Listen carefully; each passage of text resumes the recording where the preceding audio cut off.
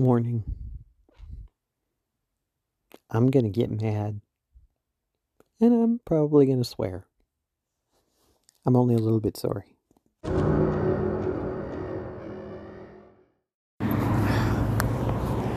Take 18. Take a deep breath. Artificial sweeteners are a term that do not imply the product is artificially made, contrary to some very contrary people who have to pick out the semantics and say, well, stevia comes from a plant and it's perfectly natural. Yeah, it's processed out of that plant. It's no longer that plant. Anyway, setting that aside, because it's a frankly bullshit argument that because something's a plant means it's good for you. You'd probably be surprised to find out where arsenic and cyanide come from.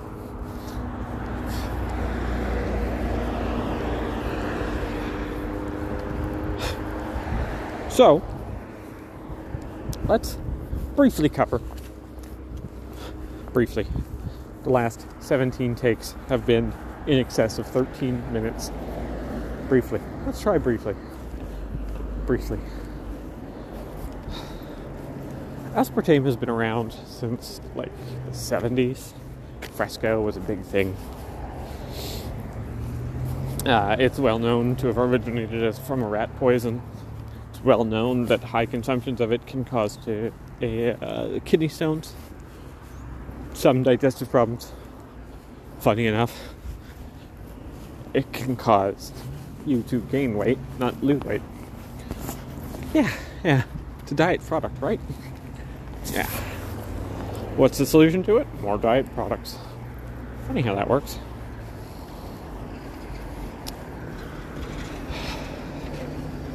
But there have been recent additions to the term that have been quite frustrating to live with. Xylitol and sorbitol, malitol, stevia. All of these things are still not sugar. They are artificially sweeteners added to a product to take the place of sugar. There's also acetylflame potassium, which I probably butchered the pronunciation of. Acetylflame? I don't know. That's a fun one. You should look it up sometime. Now, some artificial sweeteners take time to have negative effects on you. They have to build up in your system. Others can have immediate effects on your system. This would be the sugar alcohols family, like sorbitol and xylitol and malitol. If it's an etol, it's a sugar alcohol. And other than inositol, most of them aren't something you should really be consuming on a regular basis because they're alcohols and they're hard on your liver. So if you have, say, liver trouble, that's a great example, you should probably be avoiding them. It is a good thing, definitely, that there are less sugar, lower sugar, no sugar alternatives for people who need lowered sugars. But there are just as equally people who need sugar. There are people who suffer from what is the inversion of diabetes, and they require sugar.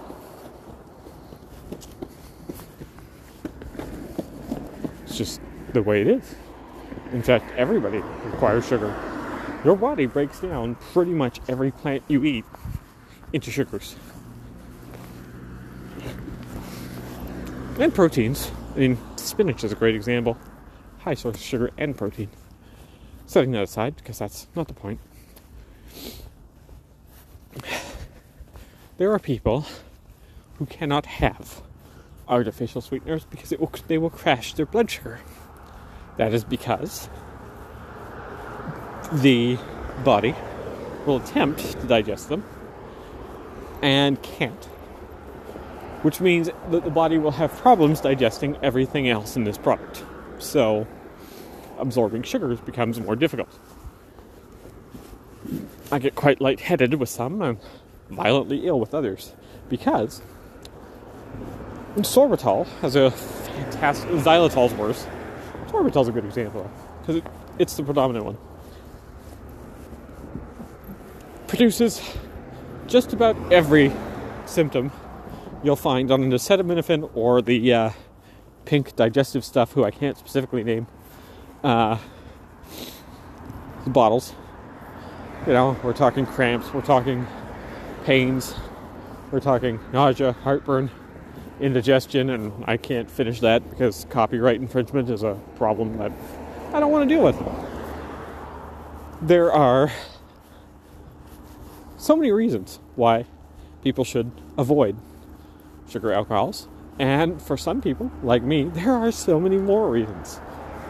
Because it takes so long to rid your body of sugar alcohols, it can take up to 12 to 24 hours for the symptoms of consuming them to wear off.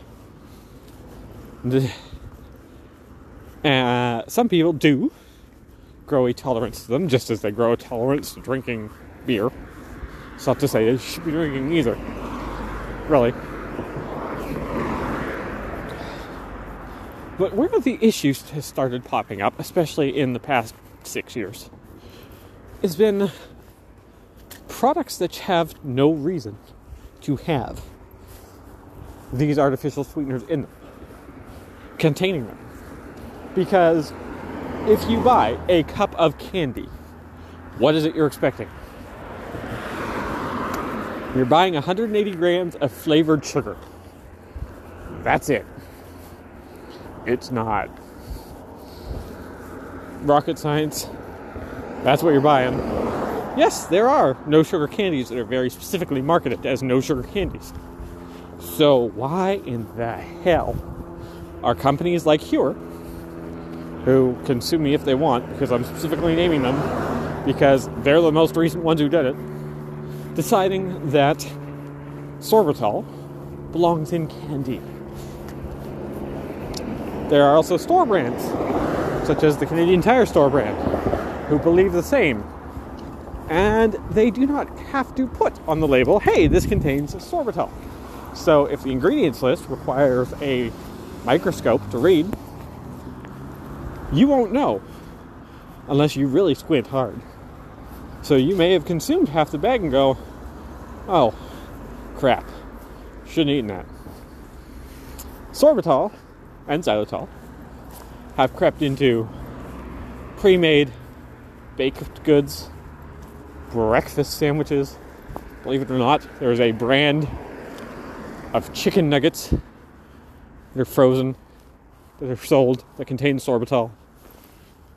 Candy, sodas, juices, sports drinks. Obviously, I mean, sports drinks have had aspartame versions of them since like the 70s. So that's not all that big of a surprise. Energy drinks. Right, everybody talks about how energy drinks should have like, oh, you know, there's like 56 teaspoons of sugar in here. It's actually 56 grams, which is like 16. Yeah, it's still a lot. Still. It's now next to impossible to find energy drink brands that do not contain artificial sweeteners. And they contain them for stupidest of reasons. Like, Green Monster contains sorbitol. Why? No reason. No reason it has aspartame either. It now has 53 grams of sugar instead of 56 grams of sugar. Do you know how minimal an impact that has if you're sensitive to sugar? If you're diabetic, you're still going to need an insulin shot. There are no sugar and low sugar versions of Monster available. At last count, there were exactly 2 flavors of Monster that did not contain artificial sweeteners, and they were both the coffee versions. Probably because it's a lot harder to mask the taste artificial sweetener has within them. Though Starbucks does it really well, so maybe not. In fact, you will find very specifically one of 4 flavors of Guru, about half of the Red Bull selection in your average 7-Eleven, amp, full throttle, and half of the Rockstar recovery line. That's it. It is no longer a place where if you are needing a sugar fix, you can go to.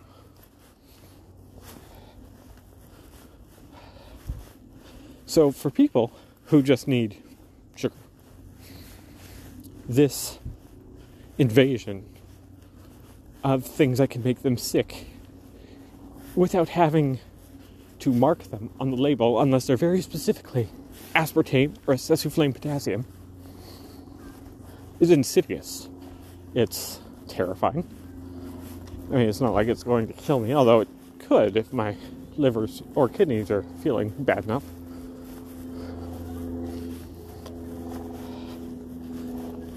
They do not need to be there.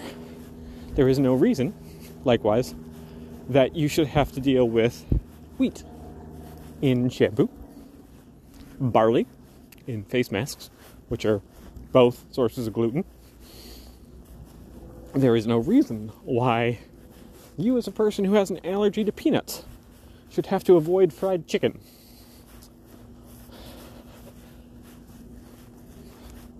None. No reason. Absolutely none. There is no reason these products should contain these things. Likewise, there's no reason why replacing 2 or 3 grams of sugar with xylitol or sorbitol is necessary. It's not even saving money. I mean, we use wheat and corn sugars to replace actual sugars. Doesn't change the fact that we do it because it's dirt cheap. Replacing it with artificial sweeteners does nothing but placate some mums, because congratulations, we got the sugar rate reduced by 3 grams. Yeah, like that's going to affect your child's possible future diabetic needs. It's not. It is so little an amount of sugar, and because it's all of a sudden less sugar, you feel like you can consume more of it, which is probably the whole fucking point.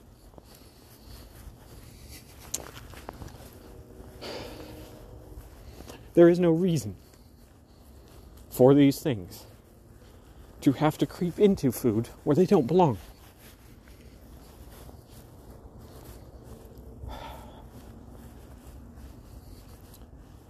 Ah, damn. I swore. I knew I was going to swear. How is this 12.5 minutes again? Thanks for tuning in.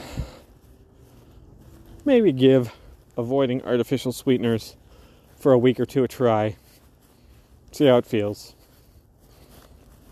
There are lower sugar alternatives to, for example, root beer. Birch beer comes in cane sugar. It's amazing. Give it a go. It doesn't even taste like toothpaste. I hope you all have a very, very sweet weekend. I just hope that it's the right kind of sweet and not the I'm going to be stuck on the toilet seat for 12 hours sweet. Thanks for tuning in.